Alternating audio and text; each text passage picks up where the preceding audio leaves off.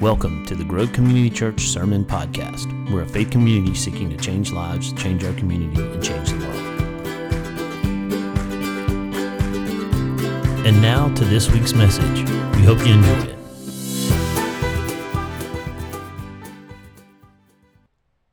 We have it pretty easy. Now, I know not every situation's easy. I know that not every life is easy. I know that not every season of life is easy. I know that life in general is not easy, but we, for the most part, have it easy compared to what most of the world goes through, compared to what most of human history has been through. And sometimes in our comfortability, in the ease of what we have, we lose sight of just how good we have it. We lose sight of just how much we do have. We're so focused on what's wrong or what we don't have that we forget the bounty and the possibilities and the things that we do have.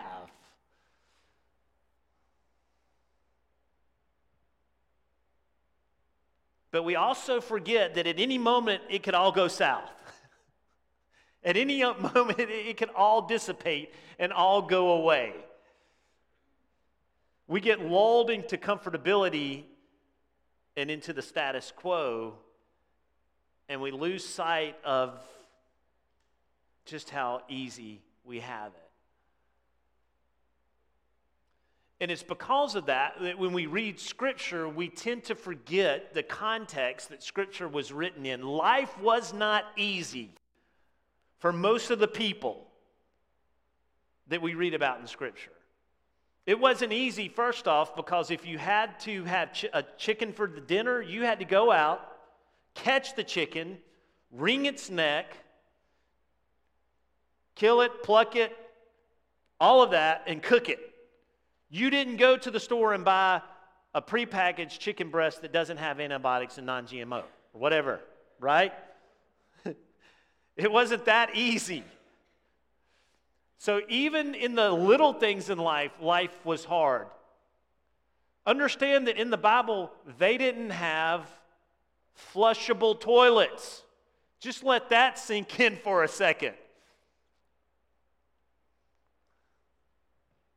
In Scripture, they didn't have the promise of food the next day in a lot of these people's lives. It was not just a given that you were going to walk to the pantry or the refrigerator and it would be there. And even if you had resources to purchase food, it didn't mean that the fishermen were going to catch fish or that the baker was going to have enough wheat left over from the crop to bake bread. I mean, life was not easy, and in our comfortability and our ease, we forget that most of the experience of the people in Scripture, life was hard. Just in general, life was not easy. It required a lot of work and a lot of effort. Even more so for the people of faith, particularly first century Christians. Life was not easy. You lived in a world where there were two ruling authorities. The first century Christians lived in a Roman world because Rome had conquered all of that part of the world, and Caesar was over Rome, and there was taxes from Rome that were exorbitant. There were soldiers that lived in your city and could make you do things you didn't want to do. There was all sorts of problems that came from being under Roman leadership. And then on the other side, you had Jewish leadership that was in opposition to everything that the Christians were saying and doing. And so you had Rome and you had Israel in opposition to this small movement of Christians. And so from the very beginning, life for Christians wasn't easy. It was not easy. They were in constant persecution, whether it was against Rome from Rome or whether it was against the Jewish nation. Constant persecution. And we tend to lose sight of that when we read our Scriptures. It wasn't in a vacuum that this was written. It wasn't in comfortability that this document or these documents were written. It was in tough times. And so we're going to look at this passage from Luke today, and Luke is writing to a group of Christians, and he's telling the story of Jesus. And as he tells the story of Jesus, he's implementing ideas and thoughts that are going to help this group of Christians that he's writing to understand how to actuate their faith, how to take what they know about Jesus and live it out in their circumstances, which again, were not easy. Under Roman rule, under Jewish rule, persecution from both sides. And so if you have your Bibles, turn to Luke 12, and we're going to look at verses 8 through 12, or you can follow on the screen up here, or you can follow on your smart device. Now, Jesus is talking to his disciples here, but there's this group of thousands of people that are gathered around, and they're wanting to hear about Jesus, but Jesus takes this moment to instruct his disciples, not one-on-one, but kind of because they're in this crowd, but he's really focusing this teaching to his disciples. The other thing you need to know about this context is that Jesus has just had an interaction with the Pharisees and the leaders of the law who were trying to persecute Jesus. They were trying to catch him and find some way to bring action against him. So there was this adversary relationship that Jesus had with the religious leaders of Israel, and they were trying to catch him in some bad theology so that they could accuse him, throw him in jail, or crucify him. And so there's this tension going on. And Jesus is teaching his disciples in the middle of this tension. They understand it, they see it, they're living it. They know that if they follow him, it might end badly for them. And in that context, Jesus says these words, "And I tell you, everyone who acknowledges me before men, the Son of Man will acknowledge before the angels of God. But the one who denies me before men will be denied before the angels of God." In the middle of this persecution, understand that if you succumb and you deny me, I will deny you.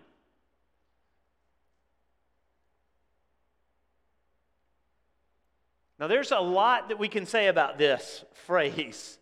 It's in your face, and it's pretty stark. Jesus' point is, ultimately, if you are my follower,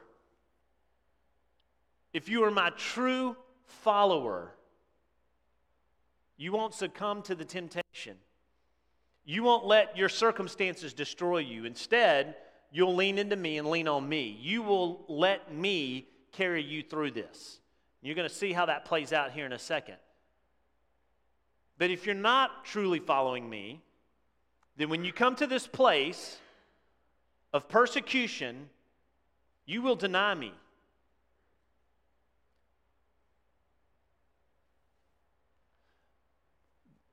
Right now, we see this going on in Afghanistan. There are pastors and churches in Afghanistan. There are Christians, people who have converted to Christianity in Afghanistan, who are being persecuted. And they are given a choice: denounce Christ or die. We have it easy. There is no one that's going to walk through that door within the next 30 minutes and say, "Hey, denounce Jesus or you die." But there are people in this world currently that are living that reality. And it was the reality of the disciples in Jesus' day. And so Jesus is saying up front, there's going to come a point where you have to choose. If you deny me, I deny you. Now that's a pretty harsh statement, but he goes on to explain it even more. Verse 10, "And everyone who speaks a word against the Son of Man will be forgiven, but the one who blasphemes against the Holy Spirit will not be forgiven." Now, this is a verse that you've probably heard before. It's the one unforgivable sin. It's the blaspheming of the Holy Spirit, and there's been a lot of commentary written about this. What does it mean? And we're going to get to that in a second.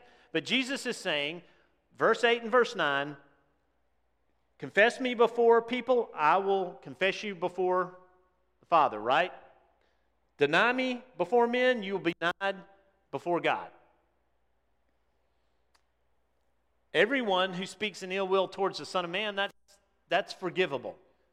Jesus is saying if people are misunderstanding who I am, Jesus is saying the Pharisees, other Jewish people, they might not understand who I am. If they are saying bad things about me, that's understandable. But anyone who blasphemes the Holy Spirit will not be forgiven. So what does it mean to blaspheme the Holy Spirit? That's the question, right? I mean, it should be your question. Like, whoa, hold up, pump the brakes. I want to make sure this is the big wall that I'm going to build around my life. I'm not going to blaspheme the Holy Spirit. What does that mean? Let's first talk about blaspheme. Does anybody know what blaspheme means? Huh? Curse. That's one aspect of it. It's to talk bad about, to denounce, or to misrepresent, to speak ill of. It's all of those things wrapped up. This idea of blaspheme is purposefully speaking wrong about someone. Now, what does it mean then to blaspheme the Holy Spirit? Does that mean that we purposefully speak ill of the Holy Spirit? Well, not necessarily. One of my professors at seminary was a man by the name of Joel Green, and he's written the absolute best commentary on the book of Luke. And he says this: in this context, we may be confident that for Luke, blasphemy of the Holy Spirit refers to committing apostasy in the face of persecution. So I just used two words that you may or may not know: apostasy and persecution.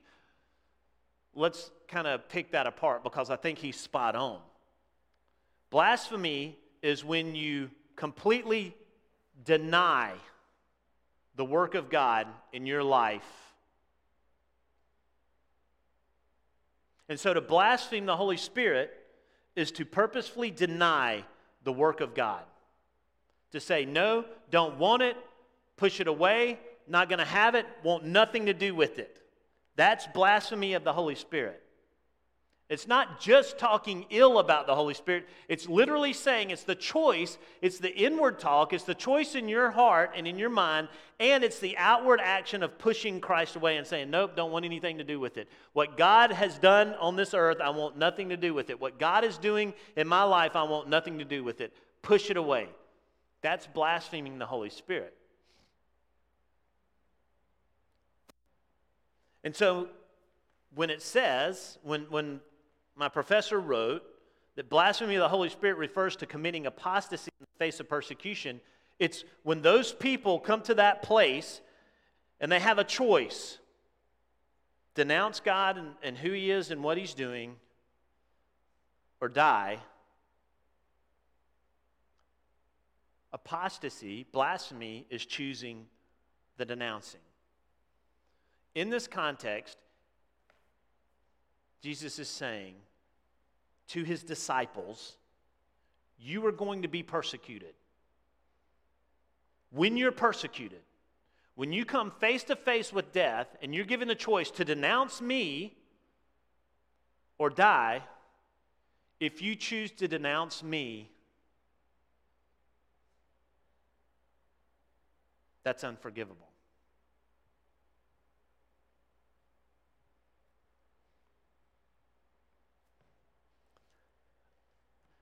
If you just leave it there, that sounds really harsh.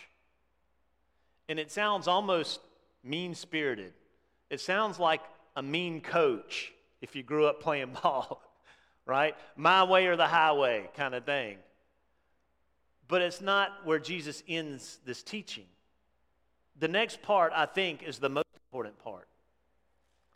And when they bring you before the synagogues and the rulers and the authorities, do not be anxious about how you should defend yourself or what you should say, for the Holy Spirit will teach you in that very hour what you ought to say. So what Jesus then is saying is that when you come to that place of persecution, when you come to that place where it's on the line, where you have to choose me or death, Don't worry about what you're going to do or say. Instead, trust in the Holy Spirit in you. I'm not leaving you alone. Jesus is saying that in the middle of your persecution, I am right there with you. In the middle of your trials, I am right there with you. In the middle of your struggles, I am right there with you. I will not leave you or betray you. My Spirit is always there.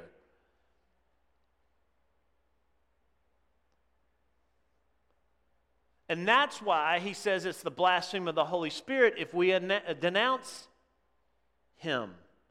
Because the Spirit is with us and available. The Spirit is the power that enables us to do the right things. It's the Spirit in us that enables us to say the right things. It's the Spirit in us that enables us to choose the right things. And the Spirit will not leave us. And He's speaking if we just listen and allow. So where on one side, this sounds like Jesus is being really harsh. What he's saying ultimately is, but look, guys, you don't have to be afraid. I am with you. Just lean on to me and lean into me, and I will carry you. I will get you through this. But if you denounce me, you're saying I don't want your help.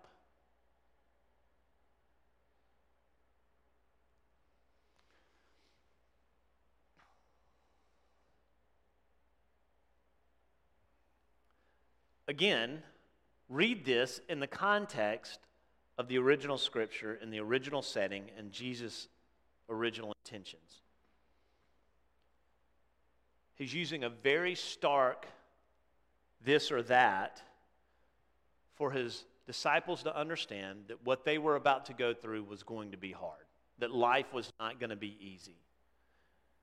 And then in the middle of the struggle, in the middle of the pain, in the middle of the hardship, the Holy Spirit will be with you. I mean, that's ultimately the message here.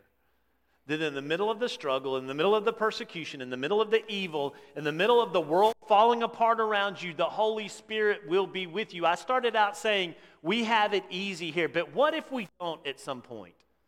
What if we don't at some point? And I know that a lot of people lament the change in our culture.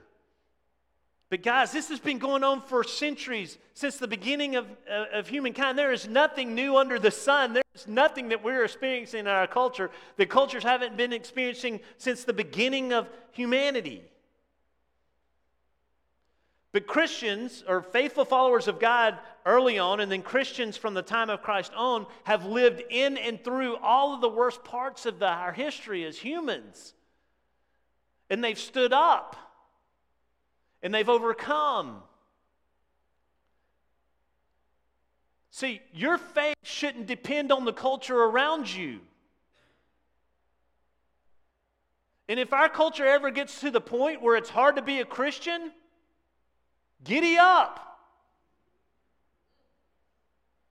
We shouldn't be afraid. We should be emboldened.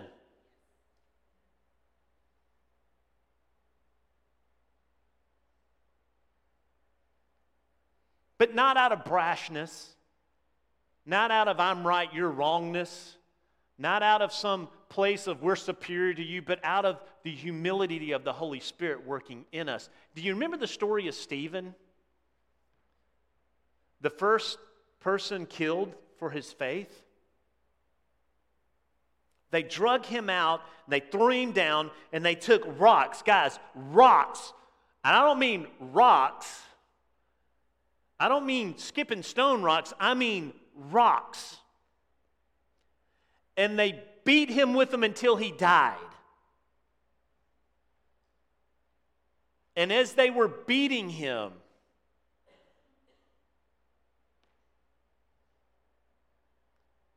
his face shone.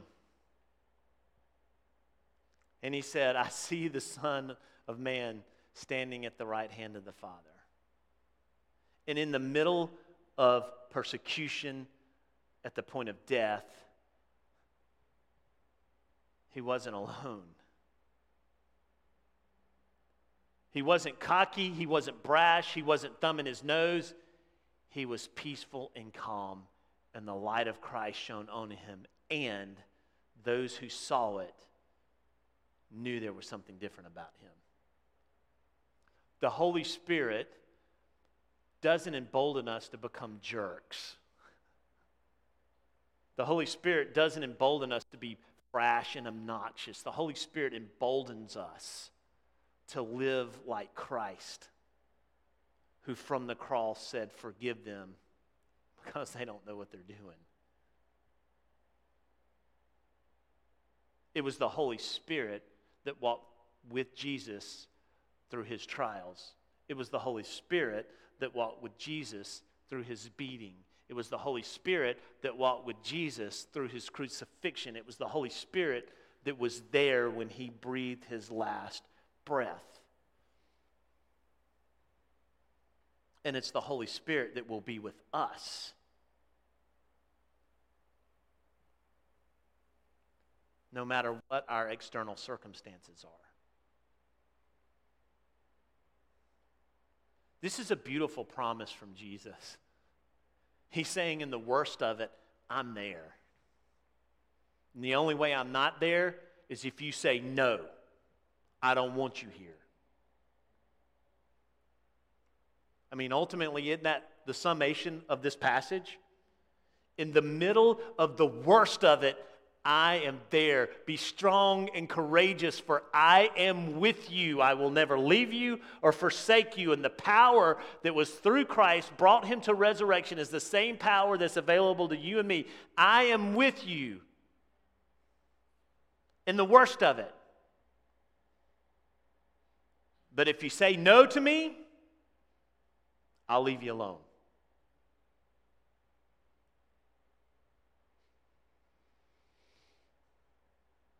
I hope this passage reminds you not to be afraid, no matter what's going on around you.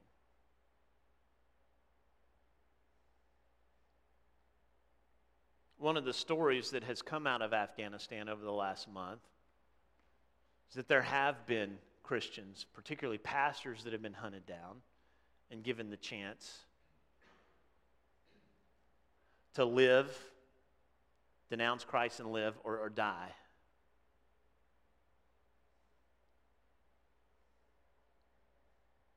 And now they're in glory.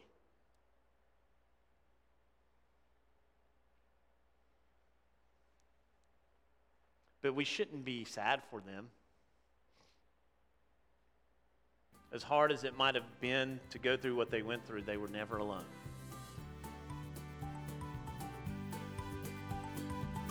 And they're certainly not alone now. We hope you found this week's message meaningful and impactful. And as always, don't just hear it, but put it into practice. Until next time, have a good one.